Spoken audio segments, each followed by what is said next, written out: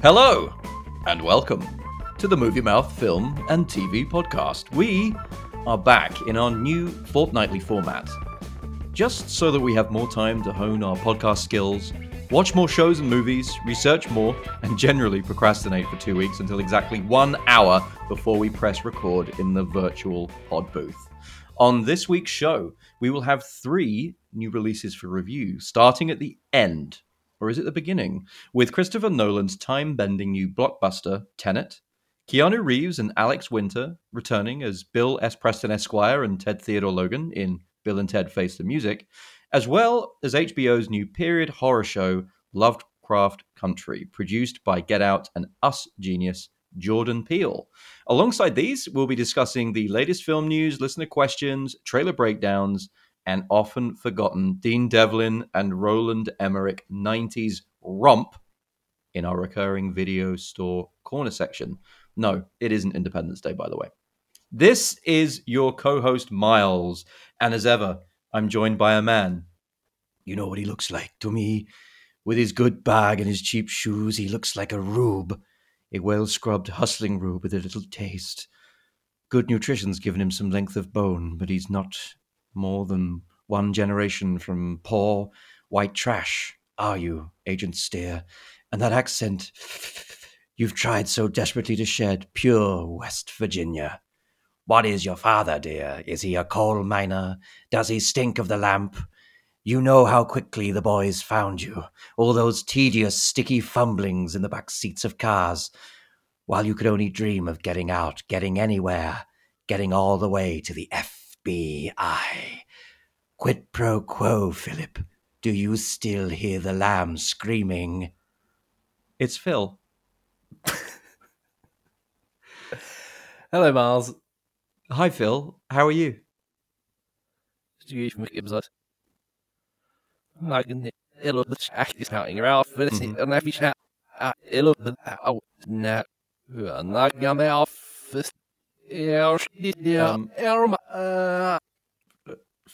Phil, I'm not. I don't know if there's a problem with the podcast software, but you seem to be speaking in tongues.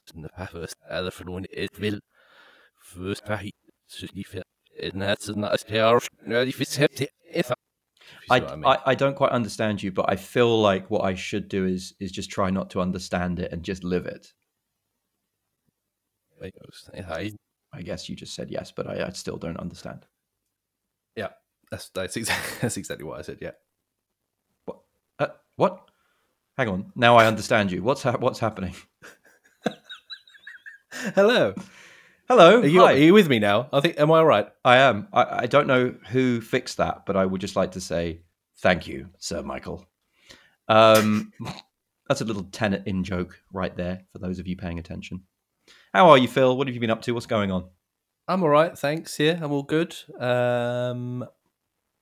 What's going on? Well, we're recording a podcast. Ah, yes. Yes, I just noticed that. Good one, isn't it? Very, very. What have you been watching this week? Well, this week I finished season 2 of Happy on Netflix, which I've been watching the last sort of 2 or 3 weeks. Did it make you feel happier? Well, no, because because I've learned that no one's picked it up for season 3. They cancelled it, and I'm devastated. So you're unhappy after Happy? I've absolutely loved season 1 and 2. It's been hilarious. Just ridiculous couple of seasons. Absolutely loved it. And then I was like, brilliant. I wonder when they're going to do season 3. It might have been on hold because of the pandemic and everything. And then they're saying it might not even happen because I think it was Sci-Fi that had it originally. They dropped it. So I'm hoping Netflix pick it up. Wow. That's really bad. I've had a lot of people recommend that to me. So you should definitely watch it. But I'm glad you finished it. Are you watching much else, or is it all review? No, mainly. Oh no, I did watch a film that was on during the week, Molly's Game, starring Jessica Chastain. That's it, yeah, and Idris Elba. Big Driss. Yeah. Doing a relatively dodgy American accent in this. I don't think his American accent's that great. I don't think it is. I mean, I love Elba. I think he's brilliant. Me too. I don't know if his American. I mean, it's better than my American accent. Yeah. But if I tried, Give us a go. Let's have a go. No. Aaron Sorkin. That was directed by Aaron Sorkin, that movie. I am a huge Sorkin fan. And obviously he wrote that. Does at any point, does Idris Elba say, "We are cancelling the apocalypse"? And climb into a giant robot and then go and kick a lizard's ass? No, he doesn't. Oh. But it's good. It's so, for people that don't know, it's about Molly Bloom, who was an Olympic skier or Olympic class skier. I don't think she actually went to the Olympics, but she ran the world's most exclusive high stakes poker games. And she broke the law and she got in a lot of trouble. And then she became an FBI target. I know we're talking about you, but can I talk about myself for a second, as per usual? If you like, yeah. Thanks. Go on, then. You always do this. Switch it up. So I broke my arm a few years ago, and I had a thanks, and I was getting my physiotherapy off this very nice Russian physiotherapist. He was a really nice guy, and we would talk endlessly about movies, about TV, about books, everything. Anyway, he recommended that I watch Molly's Game, and I watched it, and then came back, and he started telling me this story about it, and apparently he knew. Or knows many of the kind of Russian high stakes poker games that used to take place down in Brighton Beach in Brooklyn, where Molly would actually go and like kind of go along, and apparently she was the real deal. Right. But yeah, it was quite funny. I was quite scared of this guy, to be honest. As he was, that he knew all the mafia that played poker, and he knew everything. You sure he was fixing your arm? He wasn't like breaking. Well, I didn't say how I broke it in the first place. Needless to say, it was because I went to a high stakes poker game. Yeah. Oh, okay. But no, good movie. Good movie. I liked it. I enjoyed it. Yeah, I was tucking into. Now, I mentioned last week that I'm back in Europe, and obviously I'm catching up on a lot of things that I've missed out on over in the US. Top Gear, the last two series of Top Gear with the new hosts. Oh. So gone are Chris Evans, not Captain America, but ye of ginger-haired fame, and Matt LeBlanc of Friends fame. They are gone. And they've been replaced by Freddie Flintoff, Paddy McGuinness, and Chris Harris, who was a mainstay actually from that show. Really bloody good. Really good. I've not really watched any of the newer really good stuff. The banter I sort of gave up when LeBlanc and Evans started doing it again. Yeah, me too. I to be honest, I got a bit pissed off with Top Gear before even Clarkson and May and Hammond went. Yeah, the format got a little bit too scripted, didn't it? A little bit too obvious. It got too insane. Yeah, for my liking. But I don't know. I really like this. There was a scene in one of the episodes where Freddie Flintoff sits in a small car, some kind of Vauxhall car, Vauxhall Nova, maybe something like that. And he sits in this car, gets winched over the biggest dam in the world, and then he proceeds to drive off of this crane and bungee jump inside the car. So the car is basically on a bungee. Right, so they haven't got rid of the insanity. No, but honestly, it was one of the freakiest things I've ever seen. I was watching it on a laptop in bed, and I genuinely felt like sweaty, sick. For a moment there, I thought I was having a heart attack. Honestly, it was really disturbing. Anyway, I kind of caught up on that. That was cool. And then I'm a big football fan. So Amazon's new documentary, All or Nothing, Tottenham Hotspur. I watched the first 3 parts of that. Obviously, I'm a big Spurs fan, so that was good to watch, and just really good to see Jose Mourinho. My name is not Jose, I'm Jose. Tell the team, the Tottenham Hotspur team, that they're too nice, and you're gonna bleep me out when I say this, right? I'm gonna have to be bleeped. You have to be a bunch of. You are too nice. You have to be absolute bastards. I want you to be honestly, man, it's fucking insane. So yeah, that was pretty cool. So I'm going to watch the next 3 when they come out on Monday. So yeah, pretty good. Let's jump in to this week's listener question. This comes from friend of the show, Chris in Brighton, UK, not Brighton Beach, where the high stakes poker games were taking place. No. No. Hi, Phil and Miles. On a previous show, you mentioned that the pulse rifles used by the Colonial Marines in James Cameron's Aliens were your favorite gun sound effect. On this point, I'm interested to know, what are your favorite sound effects from movies over the years? Mine has to be hearing the seismic charge from Star Wars Attack of the Clones in cinemas when the film was released. What the bloody hell was a seismic charge from Star Wars Attack of the Clones, Phil? Any idea? Well, I'm glad you asked, because believe it or not, I have some sound files for you. I have detailed files. So I'm going to play you a clip now of the seismic charge in Attack of the Clones. And I'd forgotten about it when he mentioned it. And I was like, what? But then when I saw the clip, I was like, oh, yeah, that was really cool. So here's a clip of the seismic charge going off in Attack of the Clones. Seismic charges. Stand by.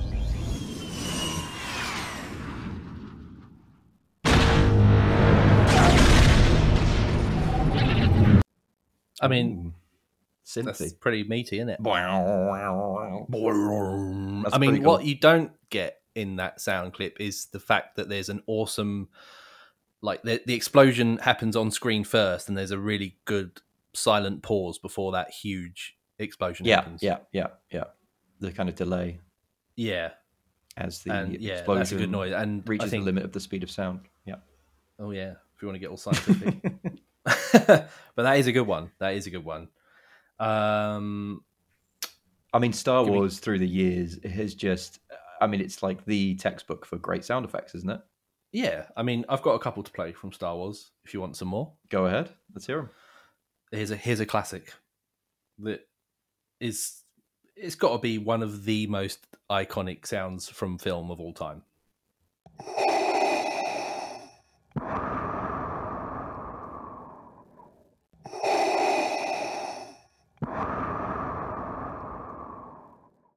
I mean, it doesn't get more iconic than that, does it? I love that. And then, of course, in the Star Wars universe, you can't talk about Star Wars and sound effects without the one that everyone does, even with their mouth when they see this item on screen.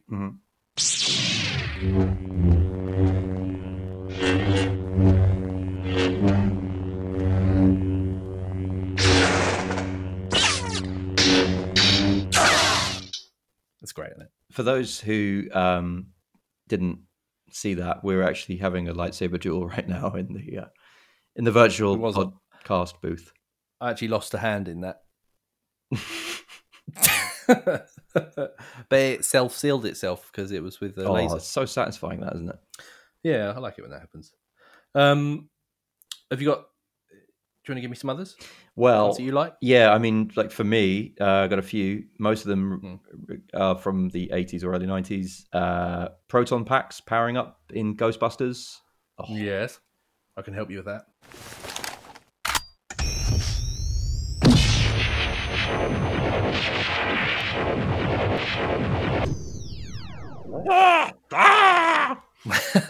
What the hell are you doing? Love that sound effect. Yeah. What about the DeLorean time machine as it's kind of powering up and driving around? Love that. Yeah, I can help you with that.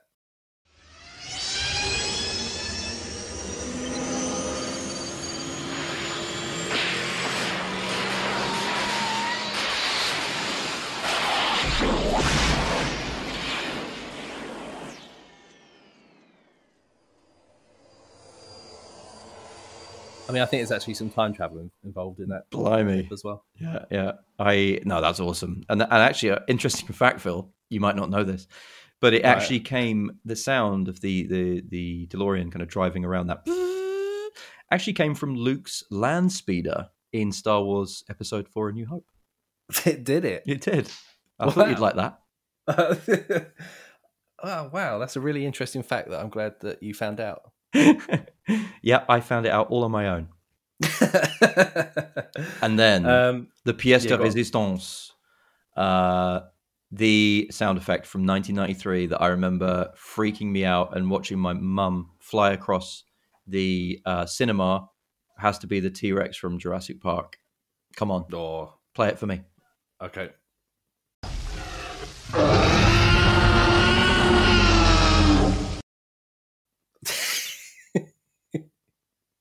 Terrified. Incredible. And you know that actually came from a lion, a crocodile, and a dog, all played in various... Yeah, all played I in knew they strange... mixed up animal noises. It's like they did with I think in Star Wars, and I didn't include this one, but the TIE Fighter, which is another great sound. Yeah. I think that's an elephant.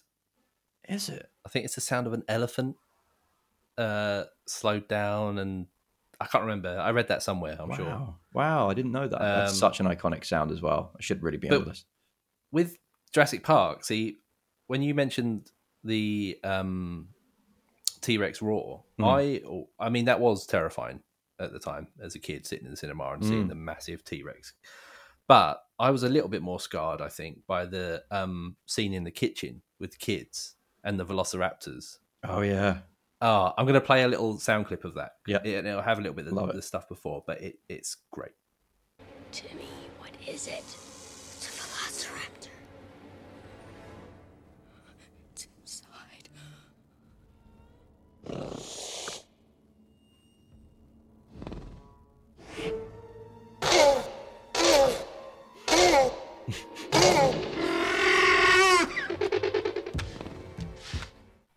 I mean, that's terrifying. It is terrifying. It is actually. I love that. I love that scene so much. That scene in particular is bloody brilliant. And the actual sounds for that noise that actually came from mating turtles or tortoise. I think it might be tortoise. They kind of make this noise as they're pounding away. Imagine that. You're in the wherever turtles are, and you're like, shit, it's fucking velociraptors. No, you just hear, a turtle happens to go into the movie theater and sees the movie and hears itself shagging. I mean, it'd just be, you wouldn't want your mum hearing that, would you? Not really. Not really, no.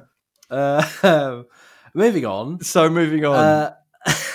I've got a couple more. So, actually, going back to Ghostbusters, this has to be one of the best.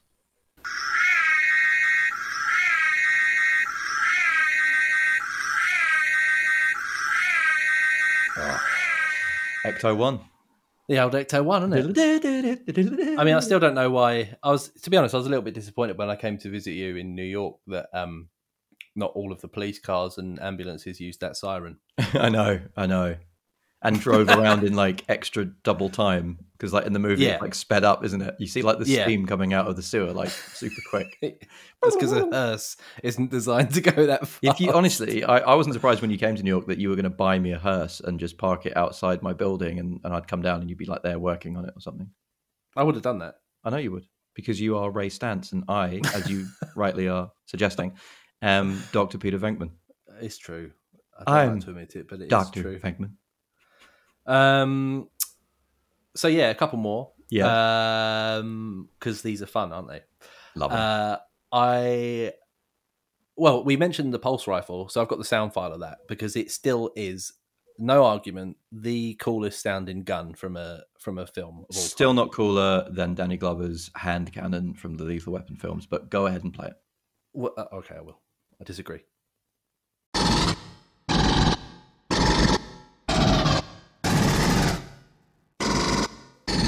It's so cool. It's weird. I couldn't actually hear the sound of the pulse rifles because I think you maybe took your microphone into the toilet while you were relieving yourself, Phil. After a Friday night curry. I'm so sorry. Another one I had to put in there because I always find them ridiculous, but they suit it, is the punch noises from Indiana Jones. They're like the wettest, slappiest sounding punches, aren't they? That you'll ever hear. Like a shotgun going off. It's odd. I think, and when I was getting these sound files, someone wrote a comment that made me laugh, and it said if it made that noise when I punch someone, I'd be punching everyone all the time. And it said something like men, women, and children wouldn't be safe. Well, slightly disturbing. Yeah, just a little bit. But here's the sound.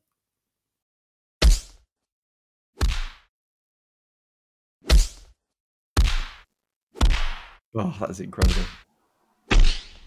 They're so wet sounding. I don't know if I'd use. There he goes again. I don't know if I'd use the term wet sounding, but yeah, I know what you mean. And then we can't talk about film sound effects without featuring the most used. I think it's the most used. Well, it must be one of the most used sound effects of all time. The Wilhelm scream. It's still funny every time, and it's ever since I found out about that like years ago. I can hear it no matter what film it's in. You can hear it. Yeah. It just sticks out, but it sticks out, but never in a bad way.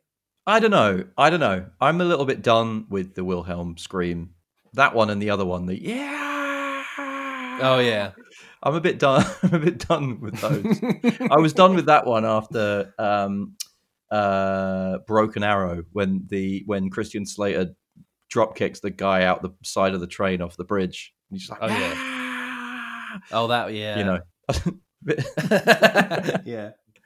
Bit done with it, but no, yeah, it's a classic, right? I mean, it was It's what it been came used in out. everything, isn't it? It was used in like I think originally like 1951 or something, and it didn't get used again. I think it's from a until, Western, isn't it? Yeah, and it didn't get Western used film. again till Brett Burt used it in Star Wars, I believe, wasn't it? Yeah, the original Star because Wars. I think it's a guy getting shot with an arrow on a horse and falling off his horse. Yeah, exactly. I mean that's the kind of noise I'd make if I found a horse pub. That's the noise I'd make when you punch me with your wet hands while relieving myself from last night's curry. Yeah. Okay, I think we're done here. Are we done here? Did we answer the question, Chris? I think so. Oh, Chris isn't on the line. I don't know why I'm addressing him directly. Good stuff. So in this week's news, moving on to some really sad news.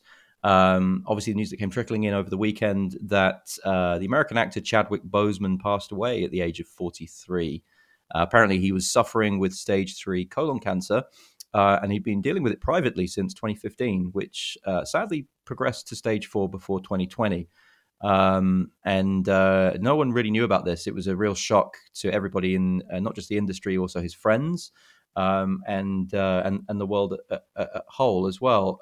He actually completed a lot of films while dealing with the condition, including the last 2 Avengers movies, Black Panther, the excellent Spike Lee joint The Five Bloods that we reviewed on one of our first podcasts, and also 21 Bridges. And he's going to be seen in his final movie later this year, posthumously, in Netflix's Ma Rainey's Black Bottom, which is a film starring Viola Davis and obviously Chadwick, taking place in the 1920s Chicago. It sounds like a really interesting role. It's based on a play. So, obviously very sad news. And we interviewed a few weeks ago as well a young upcoming actor called Jeff Gann, who actually worked with Chadwick on both Black Panther and one of his biggest kind of breakout roles, which was 42. The Jackie Robinson movie, which was about the first African American to play Major League Baseball in the modern era. And obviously he played for the Brooklyn Dodgers and faced considerable racism in the process. That's when he really came to my attention. Obviously I knew Jeff through a friend, and I checked out that Brian Helgeland movie back in the day. That is really worth a watch. If anyone hasn't seen it, you don't necessarily have to be a baseball fan to watch that. So really sad news, and unexpected as well. And before even thinking about who's going to play Black Panther in the future and all that kind of thing, I think it's worth just taking stock of the performances that he's put in place, and go back and watch some of those films. So Chadwick Boseman then, who passed away at 43 this week. In some other sad news, although not quite as sad, but we saw coincidentally the trailer for Matt Reeves' The Batman, which dropped mere hours after last week's episode 10 of the Movie Mouth podcast was published. And in this case, we just found out that Robert Pattinson has been diagnosed with COVID-19 and has had to halt production on the movie. So really sad. Hopefully, obviously gets well soon. They actually had only just restarted the production after the COVID break. And they're actually filming up in Glasgow, Scotland, when they found out that he was tested positive. So he will no doubt be in isolation and in recovery. But obviously, we hope that Batman can kick COVID's ass, because COVID sucks. And we're looking forward to this movie after seeing this awesome trailer. Yeah, if anyone could do it, Batman can, I'm sure. So, some double sad news. Anything you've picked up on this week, Phil? Yeah, just a couple of bits. So it was announced that The Mandalorian Season 2 has finally got a release date for new episodes. It's actually really soon. It's going to start streaming on Disney Plus on October the 30th. Awesome. So I don't know. Yeah, I don't know if they're going to do it in a similar way as how they did it before, because I think when it came out on Disney Plus, I think they put the first 2 up straight away, and then they released them. Was it weekly? I think. Yeah, it was 1 episode a week, which just really drew it out for everybody. But it was a good idea because it was at the start of Disney Plus's launch, and they didn't want people just signing up, watching the whole thing, and then cancelling leaving again. Yeah, within the free subscription. Complete business sense for that. But so yeah, I'm really looking forward to that. I really enjoyed season 1, and it obviously did very well for them. 15 Emmy nominations, etc. So that was The Mandalorian, and then just another quick one that for fans of Jason Statham. So he's teaming up with Guy Ritchie again for actually their 5th project together, and they're working on a new spy thriller called Five Eyes, which could be interesting. So he's an MI6 agent that's who's recruited. Please tell me he's got 5 eyes. I wish he did. I don't think so. He has got a great character name, though. Are you ready for this? His Go name on. is Orson Fortune. Orson Fortune has 5 eyes. Orson Fortune. Yeah. You might have thought I didn't see you, but I got 5 fucking eyes in me head, and I see everything. My name's Orson Fortune. I can also tell your future. Cross me palm with silver. Yeah. So that's coming out at some point. They've started working on it, basically, I think. So it could be interesting. I like Jason Statham. I also like Guy Ritchie.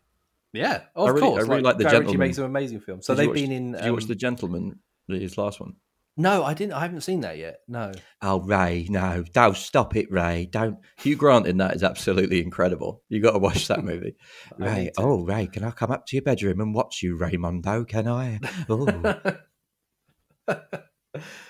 Yeah, because they've done Lock, Stock, Snatch, Revolver, and there's a new one coming out called Wrath of Man, which is an upcoming one that they're both in as well.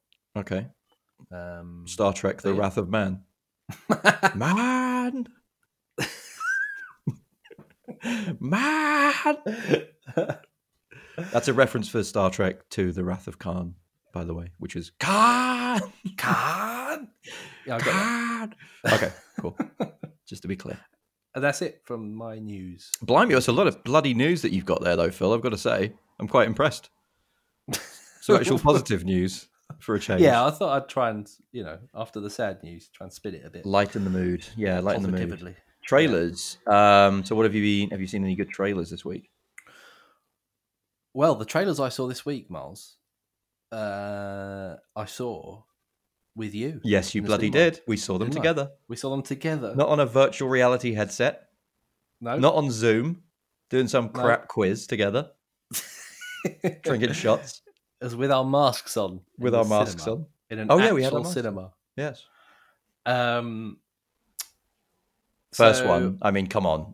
No Time to Die. 007. Yeah. James Bond. Yeah. That was it. I mean, Action-packed. Action-packed. Bond he's never been more actiony. No. He was he's looking quite old, Daniel Craig. He is, yeah. Trim but old.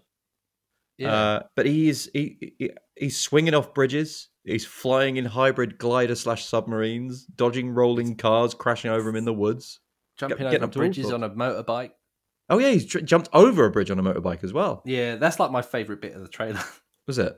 That and the spinning machine gun Aston Martin. That is pretty cool. It's super action. A friend of mine actually said that he believes that the Eon, the production company, have taken the kind of lead of the Mission Impossible franchise and the Avengers, kind of going all out in the trailers and showing this kind of insane level of stunts and all that kind of thing. And I agree. I'm looking forward to it ish. I don't know. I feel like this is a move for the mainstream, if that makes sense. I feel like they're definitely trying to align this more with a mainstream audience, which is good, which is a good thing. I think I might just be a little bit done with Daniel Craig's Bond. Yeah, I think I might agree with you there. They're always good.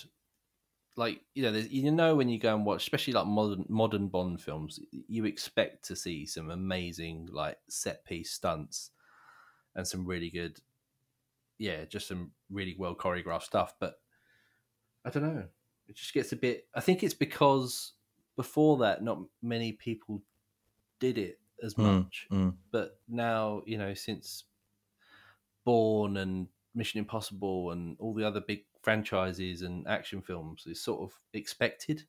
Yeah. For you to have like a huge set piece. I don't know, but they always pull it off well, don't they? Yeah, they do. They really do. I mean, maybe Spectre, not so much.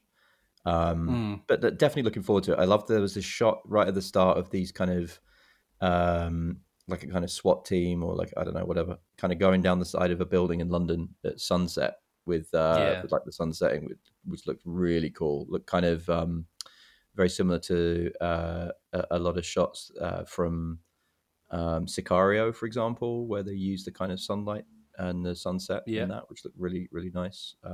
So yeah, no, I'm looking forward to it, but obviously I'll go and see it, but I don't know if the excitement is still there for me. And then we saw, what was the other one we saw? Wonder Woman, 1984. Yeah, that was it. And I've not seen the original. I've not seen the other Wonder Woman, the first one, which I know I should remedy. You're going to tell me, aren't you? You're going to tell me off. Were you wondering what was going on? Not really. I mean, no, it just looked good. Yeah, I mean, I'll be honest. I'm quite surprised to see Steve Trevor, Chris Pine back. But I won't spoil the. I mean, I don't know. First one. I was shocked to see him in the trailer because I didn't know he was in the first one. Yeah, he's good, really good actually in the first one. As is Gal Gadot. I think this looks really good. Looks fun. And she's got a new nemesis. Yeah, played by Kristen Wiig. Kristen Wiig, which is pretty crazy. Seeing her in a serious role rather than in a comedy role. She plays Barbara Minerva, aka Cheetah, and we see her in full cheetah costume at the end of the trailer. Good to see the Mandalorian as well. Pedro Pascal is in this. Yeah, it seems to be some kind of big bad, aka Max Lord. But I don't know. It looks fun. I just feel like when they set these things in the 80s, like Stranger Things, that kind of thing, they really have to make it look authentic. And it looks too clean and too recent to be set in 1984. Do you know what I mean? It's almost like a populist opinion or an idealized opinion of 1984. It doesn't feel like a kind of gritty, 80s set. Really, it just feels like it's now with our idea of what 80s clothes are. Yeah, exactly. Yeah, I got parachute pants. And a Hawaiian shirt. Yeah, and a bum bag. No, it's not called a fanny pack. It's not called a fanny pack. It's a bum bag. No, exactly. So, but yeah, it looks good. I like the music as well in the trailer. It looks pretty cool. And then the other big one that we didn't see in cinemas, but obviously came off the back of DC's big kind of online conference this week, was the trailer for the new James Gunn Suicide Squad, or The Suicide Squad, which obviously is being released. Apparently, it's going to be released next year, in August next year. But this was more of a cast announcement trailer. But in it, we get to see that Harley Quinn, played by Margot Robbie, will be back, surprisingly. So I wasn't sure if she was going to be in this. Interestingly as well, also is Joel Kinnaman as Rick Flag, who was also in the original one, along with Jai Courtney and Viola Davis. And in this case, actually, they're reprising their roles. But James Gunn had already said that this was kind of a reboot, kind of a continuation. So it's going to be interesting to see how they kind of deal with that as it kind of goes along. Big cast this one as well. Big Driss, we just talked about. Idris Elba's playing Bloodsport. Pete Davidson, who we reviewed his Judd Apatow movie a few weeks ago. He's in this as Blackguard.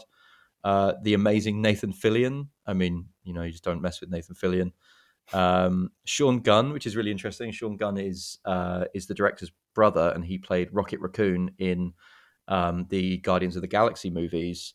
And in this, he's playing Weasel, which almost looks like a kind of cynical kind of sideswipe at Marvel for firing James Gunn, obviously from that property, and now bringing him back to direct the third Guardians of the Galaxy movie. And of course, Michael Rooker, who's in every James Gunn movie ever, I believe, and he's always good. He of course is Yondu in the Guardians of the Galaxy movies. So huge cast. Oh, also John Cena is in there randomly as Peacemaker. So just a really interesting cast announcement trailer. The one person that we didn't get to see in this is Taika Waititi.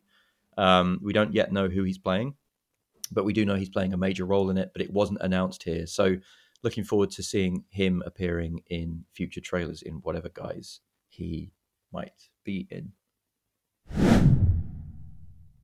So that was the trailers. Moving on, the reviews. So we've got, as I mentioned, some huge reviews, and we'll start first off with Christopher Nolan's Tenet.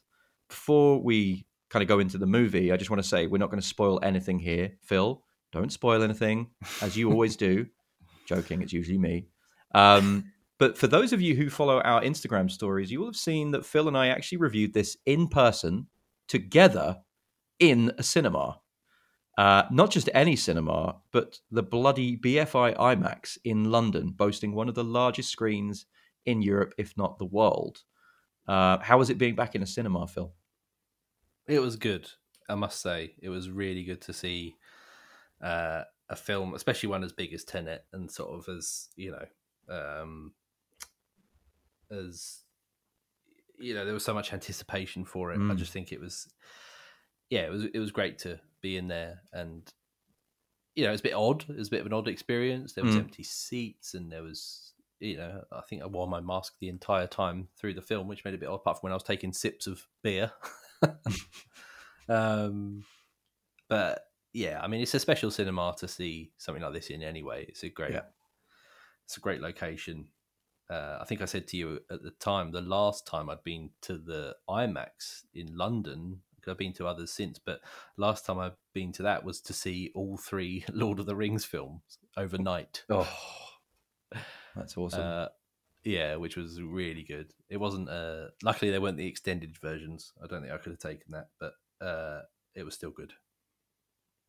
No, I know. I'd absolutely love the BFI. So when I lived in the UK, whenever there was a big release, I'd always be there. Favorite moments: I saw Dunkirk there twice, which nearly blew my ears off.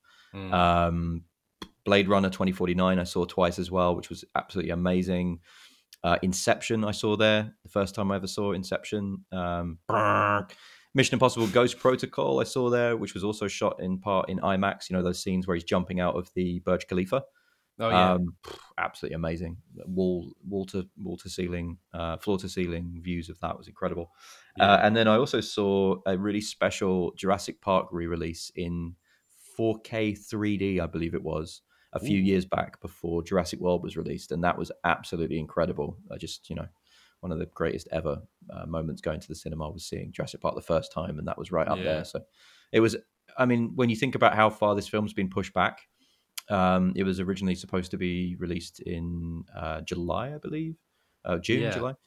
It got pushed back 3 times. So, we talked about this continuously on the podcast over the last few months, and actually getting to see it together in person in that cinema, it was a really special cinema going experience for me this year. So absolutely awesome. I'm glad that we could do it together. Yep. So as mentioned, we're not going to spoil this, but I'm just going to jump into the summary of Christopher Nolan's Tenet. Of course, this is again very spoiler free. So even in the story, I'm not going to kind of break that down in any way or give you much of a background on the characters. But armed with only one word, Tenet, and fighting for the survival of the entire world, a protagonist, played by John David Washington, son of Denzel, journeys through a twilight world of international espionage on a mission that will unfold in something beyond real time. I don't know if that explains the story, but basically you could say this is a James Bond movie done by Christopher Nolan. So, with a super, super high IQ. We mentioned at the start of the podcast. There's a line in this movie which is basically don't try to understand it too much. Just kind of go along with it, and I think it's better for that if you actually do act like that with this film. The story is pretty complicated to start with. The way things are kind of laid out is also very exposition heavy because for the first half of the movie, you're basically just trying to figure out what the hell is going on. And even actually, towards the end as well. But it is one of those films like Inception that, the more you kind of sit there with it and after it, the more you start to kind of understand it. What did you think of the kind of general story? Yeah, I think what you said is pretty true. It's funny actually because I was on a long drive yesterday and I heard a radio advert for Tenet, and the way they describe it in their own radio trailer, is it's James Bond on acid, and I thought that's quite a good It's James description. Bond and Lucy in a bloody sky with diamonds. Tangerine trees all appear on the shore. It is. I think the "don't try and understand it" line. I think that rubbed some people up the wrong way from reviews I've read. It's just like, well, if one of the characters can tell you to don't try to understand it, how are we meant to understand it? Yeah, I mean, to be honest, that scene in particular, there's a whole expositional scene where the protagonist, John David Washington, is learning about this. Again, we're not going to go into it, but this kind it's of completely time... all in the trailer, though. That scene, yeah, that is That's it is. So, scene, yeah. It's the scene where it's he's firing the gun, and instead of firing the gun, he's quote unquote catching the bullets. It's that scene, and it is that for me it takes place about maybe a third of the way into the movie. Yeah. I absolutely hated it, and not only did I hate that entire scene, all of the exposition, I also hated the performances in that scene. Other than that, I think the performances were very good, but don't try and catch the bullet because you haven't dropped it yet. It was very Matrix-like. At any minute, I was expecting Neo to walk out and go, "Whoa, Whoa!" It was that, and very dry, very deadpan, and I think it lost a few people. I think I could hear a few people laughing at that scene in the theater around me. I know I was. I mean, it did scramble my brain. I think I'll say that it scrambled my brain quite a lot, but it didn't detract. I never found myself bored of the film. It didn't detract from me watching it because, we were watching on an amazing screen with the amazing sound that you get along with that, but you're also watching Christopher Nolan visuals, which are always really striking anyway. Yeah. So it doesn't matter how complicated it was or how complicated it gets. Yes, I need to watch it again to do another pass on it, just to try and guess what the hell's going on. But someone said to me at the end of that I didn't get it. I didn't like it. It was rubbish. I was like, but one, I didn't understand it as much as I could have done, but I'd watch that any day over another run-of-the-mill horror or romantic comedy. Not even comparable. Yeah, at least like it's something that is completely different. You've never seen new idea. I can never seen action set piece wise. You've never seen anything like it. No, never, not at all. Never. And it's the fact that it's a true, it's an original idea, and it makes you think. And I'd way rather go and watch something I don't understand 50% of than, as I said, another run-of-the-mill action or something. Yeah, and I liked, I liked how afterwards, this is a kind of film that in this day and age that we need. We need a film that we can watch, we can sit down with friends afterwards, have a beer, and talk about it. How long has it been since you've done that? Really, that you've a film that you've really, invested time in, and you're trying to figure it out, and this comes from a quality source, comes from a great director, great auteur, and is executed incredibly to the point where people don't necessarily understand it. I think going back and watching it again is going to be is going to give people the ability to do that. I think other people will have just given up within the first half, and to be honest, I'll be honest, first 40 minutes or so, I was very close. I was very close to feeling like this it just wasn't for me. And I really like Christopher Nolan. I'm hit and miss with some of the big ones. Much publicized. Not a huge fan of The Dark Knight. But in this, I was really scared. And then it kind of hits that halfway point, and the genius starts to kind of unravel, and you start to see what's going on, and you start to kind of figure things out. And again, it's not a twist. It's not something you have to sit there kind of worrying that you're not catching it. It's just go with it, which is, I guess, the whole point. So yeah, and I mean, visuals wise, Hoyt van Hoytema, who is the cinematographer on this, he was the cinematographer on Interstellar as well, on Dunkirk. I've been a huge fan of his cinematography since Let the Right One In, the Swedish vampire movie. Yeah. Just incredible. Interesting, he also did Spectre as well. But I'm a big fan of his, and I think it just looks stunning. The shots over Capri, the island of Capri, when they're kind of perched up on this kind of cliff. Wow, the boats, the huge yachts out in the bay, and all those scenes. I mean, again, not I don't want to spoil any of the set pieces, but just some stuff that just looked incredible. And I was sitting next to another friend, and he was just like, "Wow, like this looks stunning." Yeah. Absolutely mind-blowing. And I think this is the kind of thing you have to see on a big screen. Don't wait for it to be on Netflix, because it's just not going to give you the impact of the spectacle that's there. And if you're okay about going out into the real world right now and sitting down in a cinema which is socially distanced and you have a mask, then I mean, what is this film? It's a huge recommendation, isn't it? Yeah, definitely. You want to see something different. You want to see something that looks amazing, sounds amazing, and gets you thinking. Get along to a cinema when you can. I'm almost looking forward to doing a movie store corner section of it, so I can watch it again and we can discuss it in full, understanding everything, and Yeah. And of course, the first part is called time. The second part is called catching the bullet. The third part is called if you didn't catch the bullet, you got to drop it. my brain. Sir Michael's in there. Sir Michael Caine is in there somewhere. Check it out.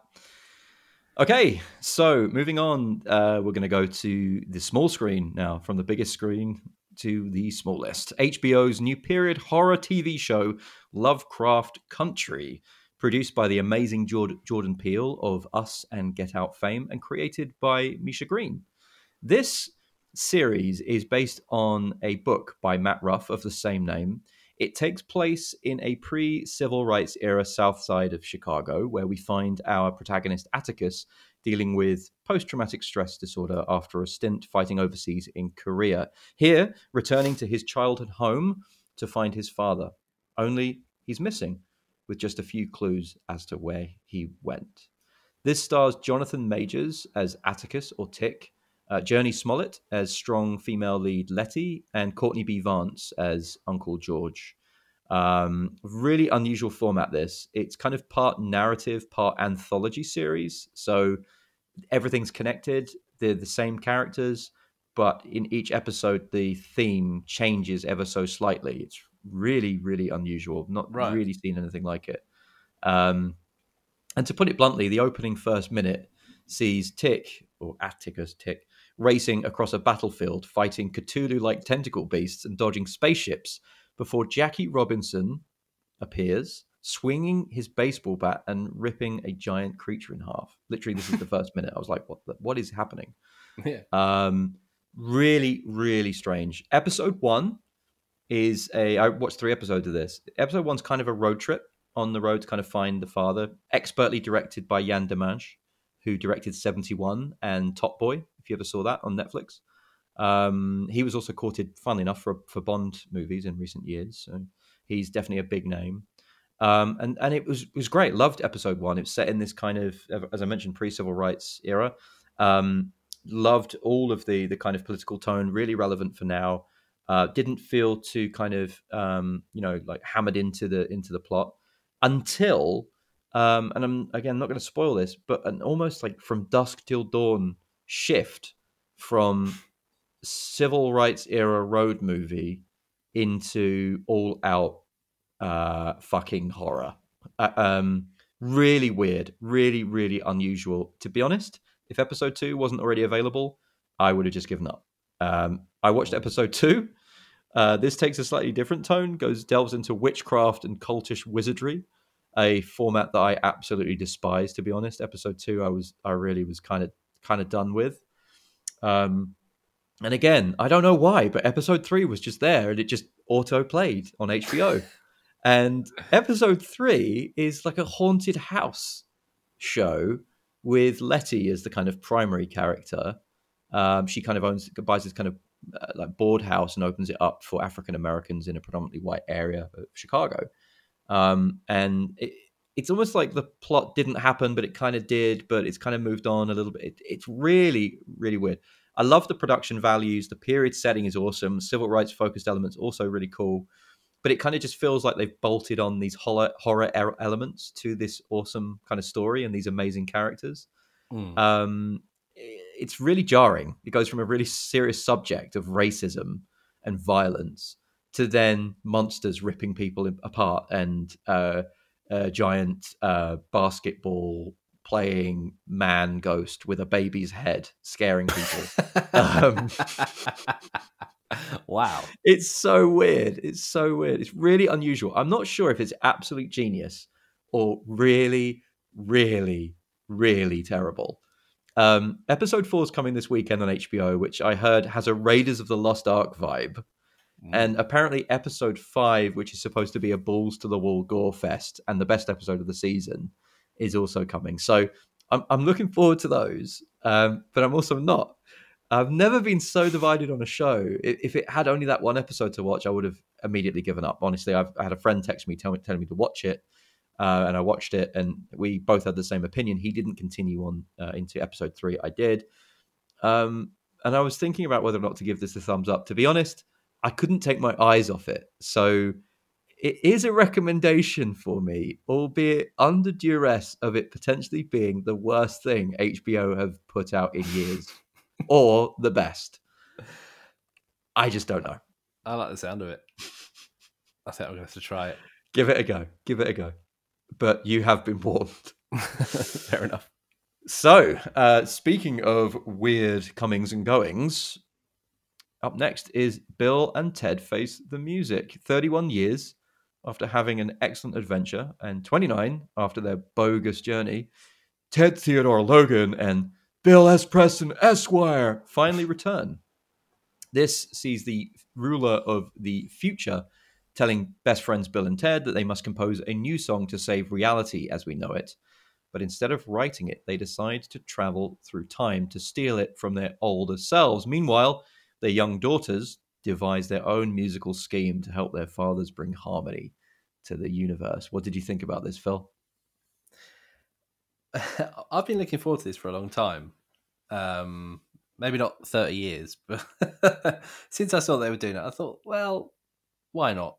It could be fun. You know, a lot of things you think, oh, there's no need, don't bother. But this is just a wholesome, fun film, isn't it? There's no like agendas being pushed with it. It's humor's nice and clean. It's just an enjoyable hour and a half. It's not going to win any awards. Let's put it that way. But it's and I think you do have to be a fan of the first two really to watch it. I think if you came into this having never seen a Bill and Ted film, you'd be like, what the hell is going on? But I enjoyed it. I thought it was a bit hit and miss. Yeah. Some bits I just found really not that funny, and some I did find quite funny. Yeah. I enjoyed it overall. Yeah, I mean, take on board all of that. I think it's kind of critique free. Like, this is not a hateful movie. You cannot hate this film. There's nothing about this film that you shouldn't necessarily not like. No, It's you know what I mean? It's not a bad film. by any stretch. It's a fairly, low budgeted film. And I love seeing the Orion kind of title card come up at the beginning from all the classic the Orion old school movies of one, the yeah, 80s and that was 90s. good. Yeah, that was really cool. Nostalgia to the max on this one. Funny what you say about people having to watch the originals. I actually watched it with someone who hadn't seen the originals, and they really enjoyed it. They thought it was really funny just seeing these two doofuses kind of go about their lives and go into the future and so on. So interestingly to note, not necessarily just for nostalgia heads, but fun. And actually, I wasn't too frustrated with the daughter's side quest because I was kind of thinking, oh, here we go, Yeah. handing over. I actually quite liked it. Quite I enjoyed did, that. yeah. I actually was enjoying that possibly more than Bill and Ted's quest. Yeah, I was actually. Was pretty cool. I think that some of the effects are really bad. I think They are actually, yeah, I noticed that quite a lot. Yeah, I don't think the performances were generally that great across the board, really, from anyone, including Keanu Reeves. But then, they kind of played like that in the original anyway, Yeah. And when you think about that, it's kind of a wonder that he's had the career he's had, because people could immediately just assume that's his acting. Like do you know what I mean? That's who he is. The way Where he just can't stop like bouncing on the spot, like Yeah, nodding his head. yeah, totally. Yeah, cool. Not a particularly funny script. I don't think there was much really in this that was kind of written that was that hilarious. I don't think the previous two were really that funny anyway. Were they? Were they really? Well, that's what I was trying to think, because I've not seen them both for a while, and I think I'm going to go and rewatch them now. But I was thinking trying to think like how you're always going to have a different spin on them, because we would have grown up with them and we would have seen them as that sort of like cult film, from the early 90s that was out then. So, but I was trying. That's exactly what I was trying to think when I was watching it. I was like, are the other ones like this sort of kind of humor in it? Yeah, I couldn't remember. That I don't really think they are. I think it's just very, very childish. And that's okay. That's kind of what you got here.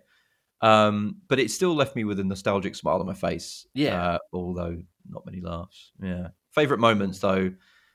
We see him in the trailer, but William Sadler returning as Death. I thought he was awesome, really petulant and put upon. Yeah. And we find out he's always good. He's been kicked out of the band for his Spinal Tap 35-minute jazz bass solos. Bass solos, yeah. I love it. And also hilarious as well. I really liked Anthony Corrigan as the death robot Dennis Caleb McCoy. Yeah, I think he's got one of the funniest part of the film, to be honest. Which part? Well, it'll be a spoiler if I say it, so I don't think I can. Yeah. But after he makes a mistake, and then he makes a mistake and then apologizes for it, and I just thought it was quite funny. Yeah, I mean, I think he was really good. Anthony Corrigan, he's actually brilliant. Have you seen the HBO comedy Barry? No. So this is, for all our listeners out there, this is the Bill Hader starring hitman comedy Barry on HBO, where a hitman from the Midwest moves to Los Angeles, and he kind of tries to shirk being a hitman and tries to become an actor in LA. And Anthony Corrigan is in this as the incredible Hank, who's just absolutely brilliant. His delivery is brilliant. So if you liked him in this, you should definitely check out Barry. So in general, then, I don't think it was worth the 29-year wait to catch up with the boys. But it was still fun. I still enjoyed myself. I think it's one, have a few beers, a bottle of wine, a few margaritas, and you're going to get some laughs out of it. But maybe don't expect it to be everything. This is available now on video on demand, so you can buy this, download this, rent it, Amazon Prime, Apple, these kind of places. So check that out if you are that way inclined. And now, finally, we move to everybody's favorite section. It is Video Store Corner. And this week, we have the seminal, the classic sci-fi action-adventure Stargate from 1994, directed by Roland Emmerich of Independence Day, 2012, Universal Soldier, Godzilla, The Day After Tomorrow, Midway. And what was that one that was about Shakespeare not being Shakespeare and running around doing stuff in London? Can't remember what it was called. What? Yes, yeah, he directed that as well. It will Oh. come to me. It will come to me, and I will scream in your face when I remember it. But this one was recommended to us by a friend of mine in New York, Robert Altamore, who is an absolutely genius film lover. He told me, get back on this. You need to see it. I actually hadn't seen Stargate since the 90s, believe it or not. Me either. I can't Wow. remember any of it. Me too. Me too. In fact, I watched it this morning and I still don't remember anything about it, but I'll give you the plot summary. An interstellar teleportation device found in Egypt leads to a planet with humans resembling ancient Egyptians who worship the god Ra. An extra planetary mission is sent into the Stargate by James Spader's Dr. Daniel Jackson and Kurt Russell's Colonel Jonathan O'Neill, or Jack O'Neill, to basically find out what is on the other side of the Stargate. Phil, what did you think of this movie? Oh, I enjoyed it. It's fine. As a 90s action. It was. I think it started like more excitingly than it finished. It was just like I really like the idea of Here's a question. Stargate. Here's a question. Here's a question. Right. Go on. Before the film kind of elaborated on where they were going to go, Yeah. what were you imagining was going to be on the other side of the Stargate? I'll be honest. When I watched this in the 90s, I didn't even remember what was on the other side. I vaguely remember some dude with silver pharaoh, gold pharaoh hat on headpiece thing. Yeah, I remember like the dog but with the what light were up you, eyes face. What were you thinking was going to be on the other side of the Stargate? I just thought it would be more Exciting. Yeah, more exciting, just more Egypt, more like the Mummy. Yeah. It's just a shitload of sand, isn't it? At the end of the day, that and a big they group get to of the other people. side. It's just a shitload of sand. There's no like, Avatar. Think Avatar. Oh, he goes inside an avatar, and now all of a sudden he's blue. And look, the world is all these plants and magical dragons flying people around, and everything's talking. Nature's talking to itself. No, this is just a endless fucking desert of sand with one pyramid and one place where a load of Egyptian people are now living and basically constructing a pyramid. Yeah. The end. Yeah. Well, you missed out about the flying pyramid and the Elaborate, please. Well, Ra is the sun god. Ra is actually an alien, isn't he? We find out quite early on. He's an alien, and he's taken the form of the sun god Ra so that people worship him because he's trying to stay alive. Basically, he's trying to keep eternal youth, and he drives. He's a grey alien, wasn't he? He was a grey. He's grey, very grey. He looks like he looks basically when they Paul. show you the bits where you see the alien, He looks like Paul. like one of the ones from Cocoon. Yeah, he does. He looks like Paul. Yeah, basically, doesn't he? Yeah. By the way, Paul is basically a movie about me and Phil if we ever found an alien. Drive across the desert to Comic-Con. Yeah, definitely. In an RV. So Paul basically decides to become a human to save his skin. Yeah. He does, and he just drives around in his pyramid-shaped spaceship. What is he doing? And he lands on top of other pyramids. Now that he's got like eternal life or whatever, why is he driving around, flying around space in his giant pyramid, like sitting on top of other pyramids and doing nefarious things? What is he actually doing? I can't actually remember. That's the problem. Well, the whole point was he wanted eternal life. He got eternal life, and then and then he's just floating around in his giant Yeah, pyramid. but why is he making them build another pyramid? No idea. He just likes them to be servants because they said, "Oh, he left Earth because all these years ago because there was an uprising and the Egyptians overthrew the Ra's, soldier people, and they found the fossils, didn't they, of the trampled fossil men." Yeah. How long does it take fossils to be created, by the way? Because that was like, what was that, 10,000 years in the past? Isn't it meant to be like 75 million or to 100 million? I don't know. So they turned to stone in 10,000 years, basically. But anyway, it was unusual.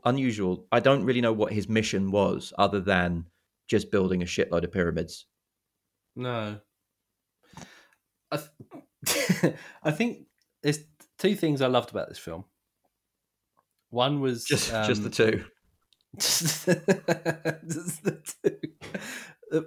Number one, and you made a comment about this, was Kurt Russell's haircut. Yes. Kurt Russell's haircut. Aim for the flat top. I mean, because when you first see him in the film, he hasn't got that haircut. He's like got sort of like a cool, sort of longish. He's doing a Martin Riggs, isn't he? He's doing Yeah. a Martin Riggs from Lethal Weapon. He's sitting on his bed, looking at a picture of his child with basically a gun in his hand, about to blow his brains out. Yeah, Deep for a family sci-fi adventure. it is a bit, isn't it? And he's got long back. He's got long hair, isn't he? He's got long hair, and I thought, well, he looks all right. Looks pretty cool, sort of. And then he turns up with what can only be described as Guile from Street Fighter. That's exactly, that is 100% what I thought immediately. You could literally cut yourself on his hair. As It's I such said a to sharp you, flat top. if he sat down next to you, you could rest your pint on it and it wouldn't spill. You definitely could. It was like it looked like a Premier League football pitch. It was flat as flat can be. It was. You've got some real zip on it when you kick the ball. Do you think Colonel O'Neill would like you resting your pint on his head? On his hairstyle? No. Get Not at your all. damn pint off my goddamn flat top. He'd break me. He would. He breaks everyone in this film. He's not a nice guy. It took a long time for me to figure out whether he was good or bad in this. Well, he's not Because really he beats the shit out of people that they're trying to shut the door. These nice, indigenous folk that have saved him from a sandstorm, and he's like smacking their head on the door. Yeah, it knocking didn't them take out. long, did it? They overreacted pretty quickly. And then he's shooting at their feet, making them dance. Yeah. So that was number one thing that you loved, was Kurt Russell's haircut. Okay, so I'm guessing number two is going to be a really, really good thing if that was the first thing you loved. It's not, though. Because number two, when they arrive in ancient Egypt, and Yes. the first thing they find is that weird horse-like creature. Yes, it's sort of like a cross between It's like a bantha, isn't it? Yeah, it's like a bantha, from Star Wars. And there's a bit where James Spader's character, so he gets attached to it and it sort of drags him through the desert, doesn't he? Yeah. And then And it I was licks like- their face and farts. I was like, that's pretty cool. I wonder. And the first thing I was thinking while that was happening, because it goes on for a little bit, was I wonder how they did that, because it looks quite good. And then I realised that the only way that it's possible to do that was to dress a horse up in a costume. So they dressed a horse in this. Is that weird- real? Yes, because you look at it, it's not a model, and I've read it since then in my trivia, which is coming up. They didn't. Apparently, dogs were used for a part of it. Dressed up dogs. Dressed up dogs dragged James Spader through the desert. It Or was just real from a distance? horses with extral costumes draped over them. They must have been Because you so see it, hot. and it's actually full size. Like, they're dragging the guy through. It's a stunt. A horse. For the is dragging a guy listeners, on a these rope. are like big hairy things, big hairy like camel type, alien. Things. alien cow things, and one of them drags James Spader off through the desert. Actually, that's the other thing I've not thought about. Why is it not just a horse? I don't Why, know. if they've gone back to ancient Egypt, why did these mythical creatures suddenly exist? No, they haven't gone back to ancient Egypt. They've gone to another planet where. Oh, where ancient Egyptians are. Yes. Oh, God. That's right. Oh, it's another planet. Oh, fuck, I love the film now. Hence why it's called fucking Stargate, and hence why I'm saying to you, what did you imagine was going to be on the other side of this Stargate? Was it going to be something unimaginable that you've never seen, or was it just going to be a shitload of sand that looks like any old desert on our planet? The Mummy. Exactly. The only thing that was different on this planet were the fucking horses that were these weird, fucking hairy, vulgar, farting, licking, salivating creatures. Hence my confusion. Yeah. No, but you make a really good point, and that's the whole point. Like this planet that they go to, it is so bland and boring, and like they may as well have just gone back in time to ancient Egypt. I didn't have the budget, did they? No. But I mean, they had the budget to do something better, surely. I mean, it was so bland, so bland. I found it so boring. These parts were so boring. It did drag a little bit. Oh my god! Yeah, no wonder I don't remember it as a kid, because it is the only things I really remembered were James Spader and with his like mop top like long cut bangs and glasses. Yeah. And vaguely Kurt Russell. And to be honest, when I watched this again, I couldn't remember if Kurt Russell was the guy with the mop top and the glasses or not. I wasn't sure. I was like, was Kurt Russell the guy? That's how little I remembered this film. Yeah. I mean, it's not a bad film. There's no bad performances. There's like the effects are generally pretty good. Yeah, apart from Ra's eyes. When he's scrambling people's brains. I've got a fact to say about that in a minute. He goes all Christopher Lloyd from Who Framed Roger Rabbit. Tunes! Thought he was going to get run over by a steamroller and his eyes are going to pop out. His legs were going to curl up like paper. Tunes! Yeah, I mean, I'll tell you what else is weird. Roland Emmerich, he always chooses really unusual people in his movies. Like there's always something like Jeff Goldblum in Independence Day, for example. Kind of strange casting choice. You know what I mean? Like in a huge blockbuster. James Spader is in this huge blockbuster. Like he's basically the main star because Kurt Russell. He's the lead, yeah. He's the lead. He's the lead here. How did that happen? And also, I don't know. Where did James Spader go for like 25 years? Because I know. After that, where was he? Where's he been? I remember he's done a lot of TV stuff, hasn't he? Since but like he was actually really good in this. I thought he was actually really good. Like his performance was assured, and I believed that he was this kind of slightly crazy out there scientist that had all these theories, but was actually kind of proven true and could speak this native, indigenous language, but then disappeared. I mean, I remember really from being a kid seeing him in this. I think the next time I remember, or I vaguely remember, was in that soft porn classic Secretary opposite Maggie Gyllenhaal, where he's an absolute BDSM pervert, whipping people, spanking people, and all that. And then he's stuck on another planet. Yeah, he generally does. He gets stuck on it. That's where he's been. He's been on Ra's planet for the last 20 years because he stays with his quote unquote wife, doesn't he? He does.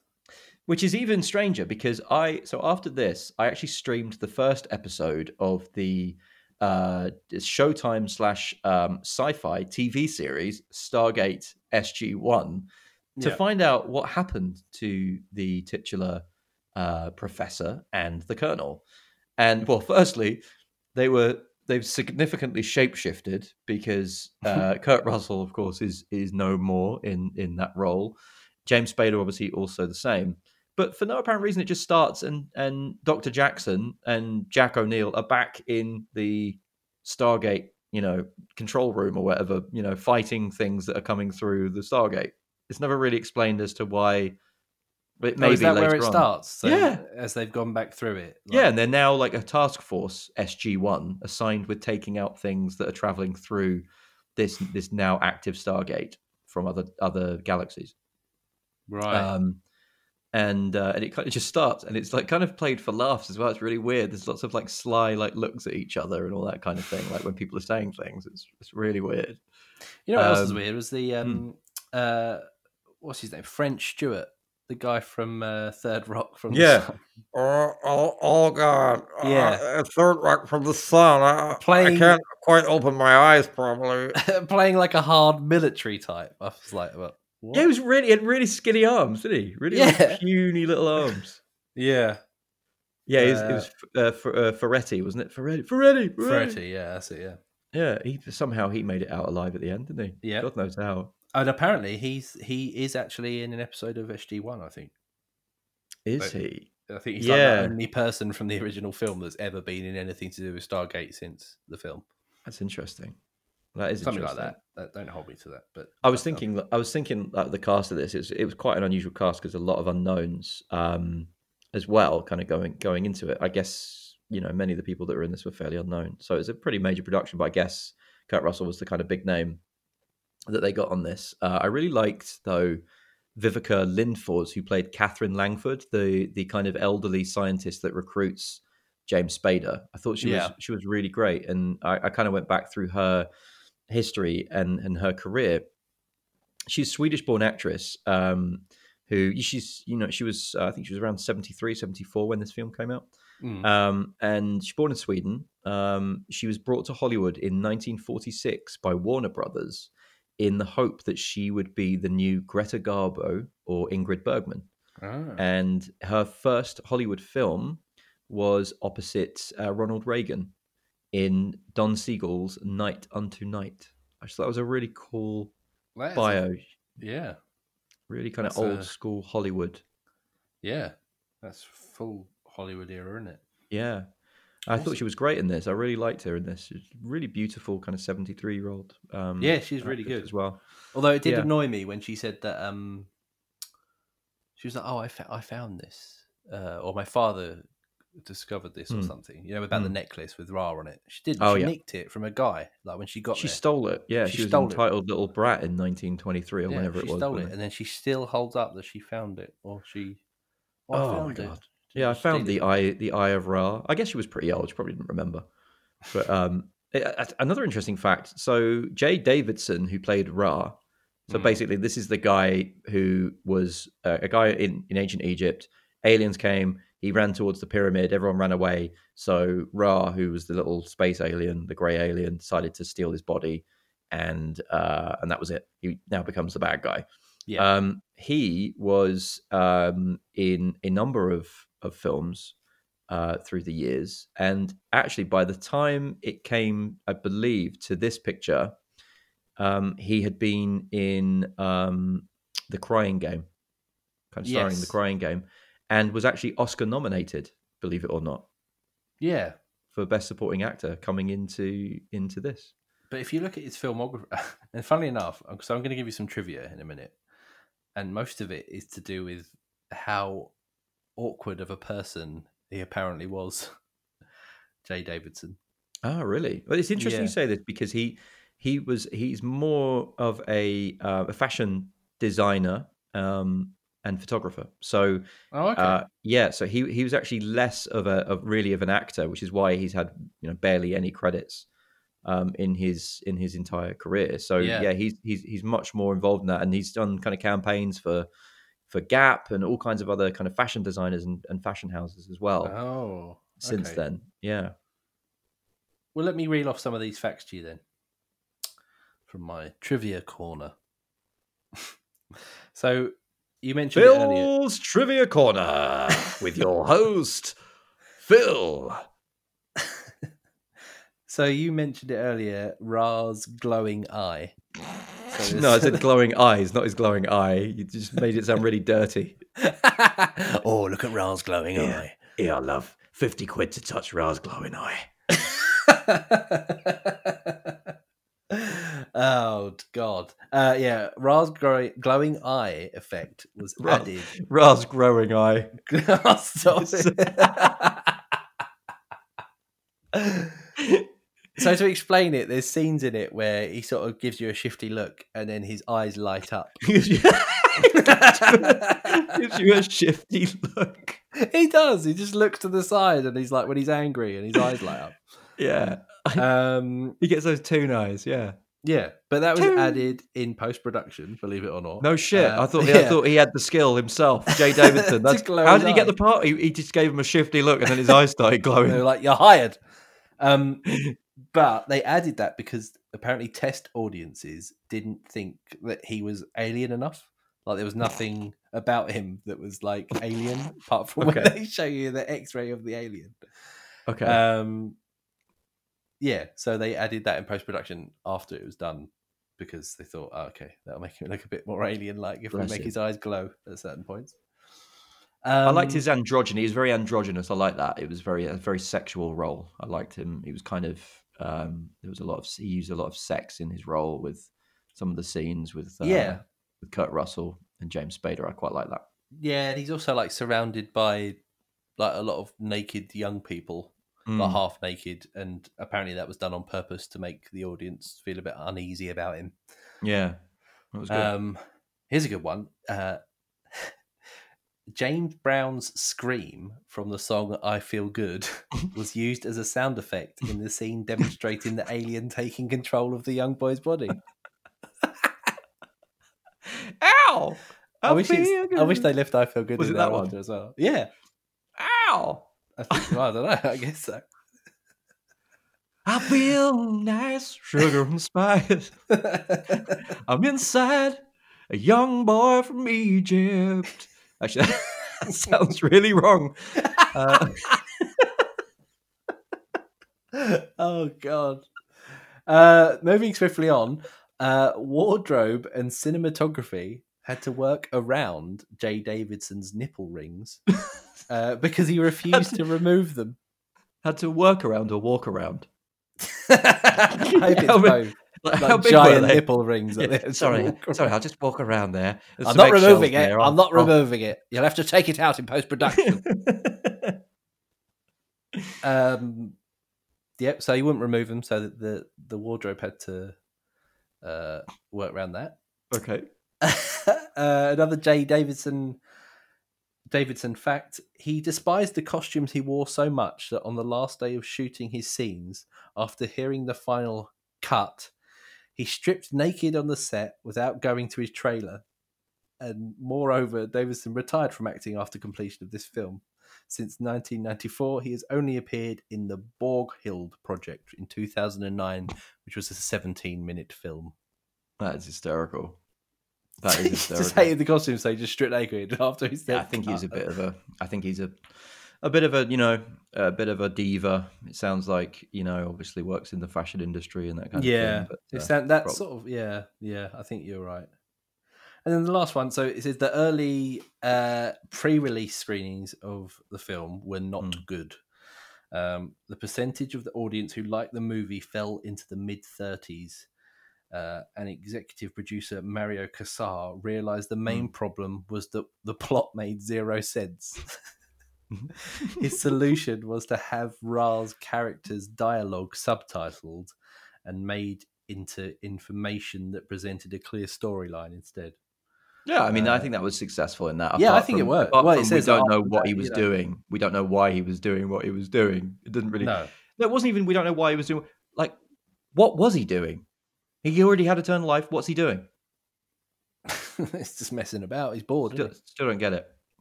I think yeah. I mean, this film it did make zero sense. I also felt like it didn't feel very. This is going to sound stupid. It didn't feel very realistic. But primarily because like when you're watching these real world humans, especially like these whatever they are, Marines or whatever, led by Kurt Russell, they're all running around with their MP5 Heckler and Koch submachine guns, just like one armed, just like running around with holding them like Kurt Russell literally never raises his machine gun to his shoulder throughout this whole movie. He's literally firing from the hip throughout this whole. Cool. It does look cool, but I just like, come on, man! Like, even his salute at the end when the little kids are all like saluting him, like da da, they're all like saluting him, and he does this really crap salute that if you've been in the military, you do not just have a thumb sticking out like on the top of your head. It was just like he was tired, wasn't he? It was fought off some ancient. It was all a bit Dad's Army, is what it was. But I would say one big positive for this, David Arnold's score. I thought the score for this was really, really solid. The was music, actually, yeah, it was. And some really interesting note on that. Obviously, David Arnold, if you're not familiar, he's a British composer. He went on to compose all of the Pierce Brosnan James Bond movies. So he became the go-to kind of Bond musician, composer. I think his last one, if I'm not wrong, was oh gosh, I think it was. I don't know if it was. I don't think it was Quantum of Solace. I think it was Casino Royale as composer. But I thought he's absolutely brilliant on this movie. He also went on to do Independence Day. Your favourite. And Godzilla for Roland Emmerich. But really interestingly, so he was working as a clerk in a record store in England when he was recommended to compose the score for this film. Apparently on the DVD's commentary track, Dean Devlin, the writer, producer, and Roland Emmerich admit that they were a bit nervous after hiring him since his scoring experience at the time was limited to a few short films and only one full-length movie. However, obviously their doubts were gone as soon as they heard what he'd composed, which was obviously absolutely incredible. Emmerich and Devlin went on to state that the quality of Arnold's score for the movie is best exemplified by the countless times that it was then reused in trailers, TV spots, and programs throughout the years. And obviously landed him, beyond this. This was 94. Then landed him the Bond gig beyond that as well. So really, really interesting. Really did like the score for this. To be fair, like considering I hadn't seen this since the 90s, I don't think, unless it's I might have it might have been on TV and I'd watched like the odd 10 minutes of it or something like that, but not remembered it. When the music started and the opening credits, I recognised it straight away. Yeah, me too. It was definitely like a memorable theme that I've heard before. Yeah. So yeah, great stuff. Yeah, no, I thought that was without a doubt the best thing in the film. One other little piece of intrigue, which comes from actually talking about Guardians of the Galaxy earlier. James Spader, Kurt Russell, and Jimon Onsu, who played one of the kind of Ra's kind of henchmen in this. They all ended up playing villains in the Marvel Cinematic Universe. Onsu played Korath in Guardians of the Galaxy. Spader played, of course, Ultron. There are no strings on me. And Kurt Russell played Ego in Guardians of the Galaxy Volume 2. Yeah. Ego the Living Planet. I think you'll find is the correct character name. Thank you. So yeah, really interesting. I to be honest, I think with Waterworld was a film that I was surprised that I liked watching it again. This is a film I was sure I was going to like. When I recommended it to you, I thought this is going to be, pretty cool. One to kind of go back and rewatch. And, it has held up well. It still looks pretty good, after 20 odd years. Yeah, there's not much about it that looks terrible, really. No. But it's just a bit boring. It's just they could have done so much more with this. I mean, possibly my favorite moment of the film is when Kurt Russell kicks the ass of one of Ra's henchmen.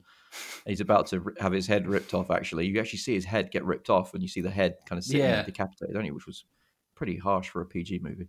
Yeah. But when he's about to have his head ripped off, he says, "Give my regards to King Tut, asshole." He's like, who?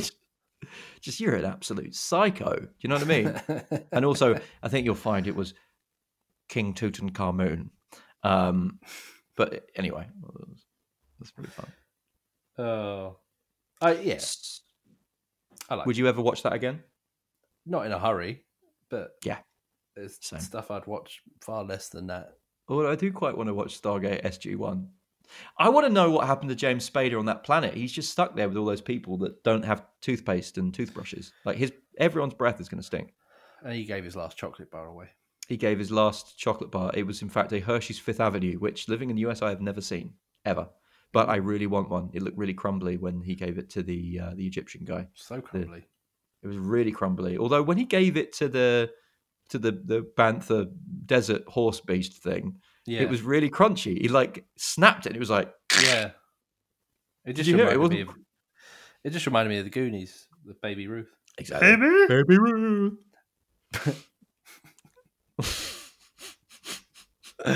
So that was Stargate then. Go back, watch it, check it out, listen into the podcast.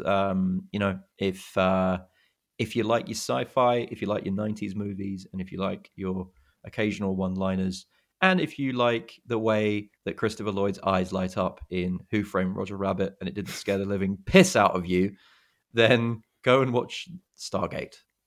Okay.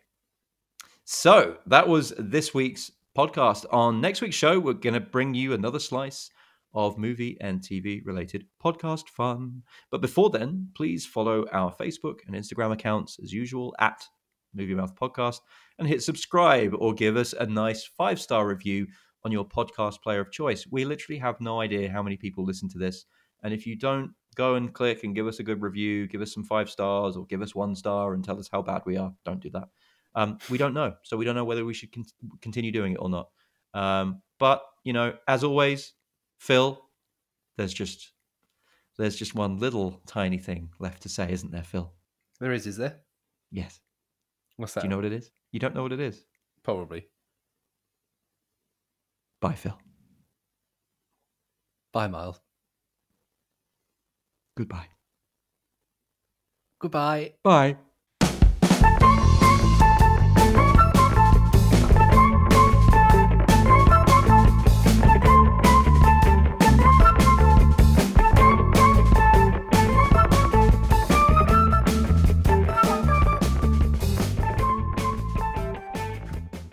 But obviously, we hope that Batman can kick COVID's ass because COVID sucks, and we're looking forward to this movie after seeing this awesome trailer.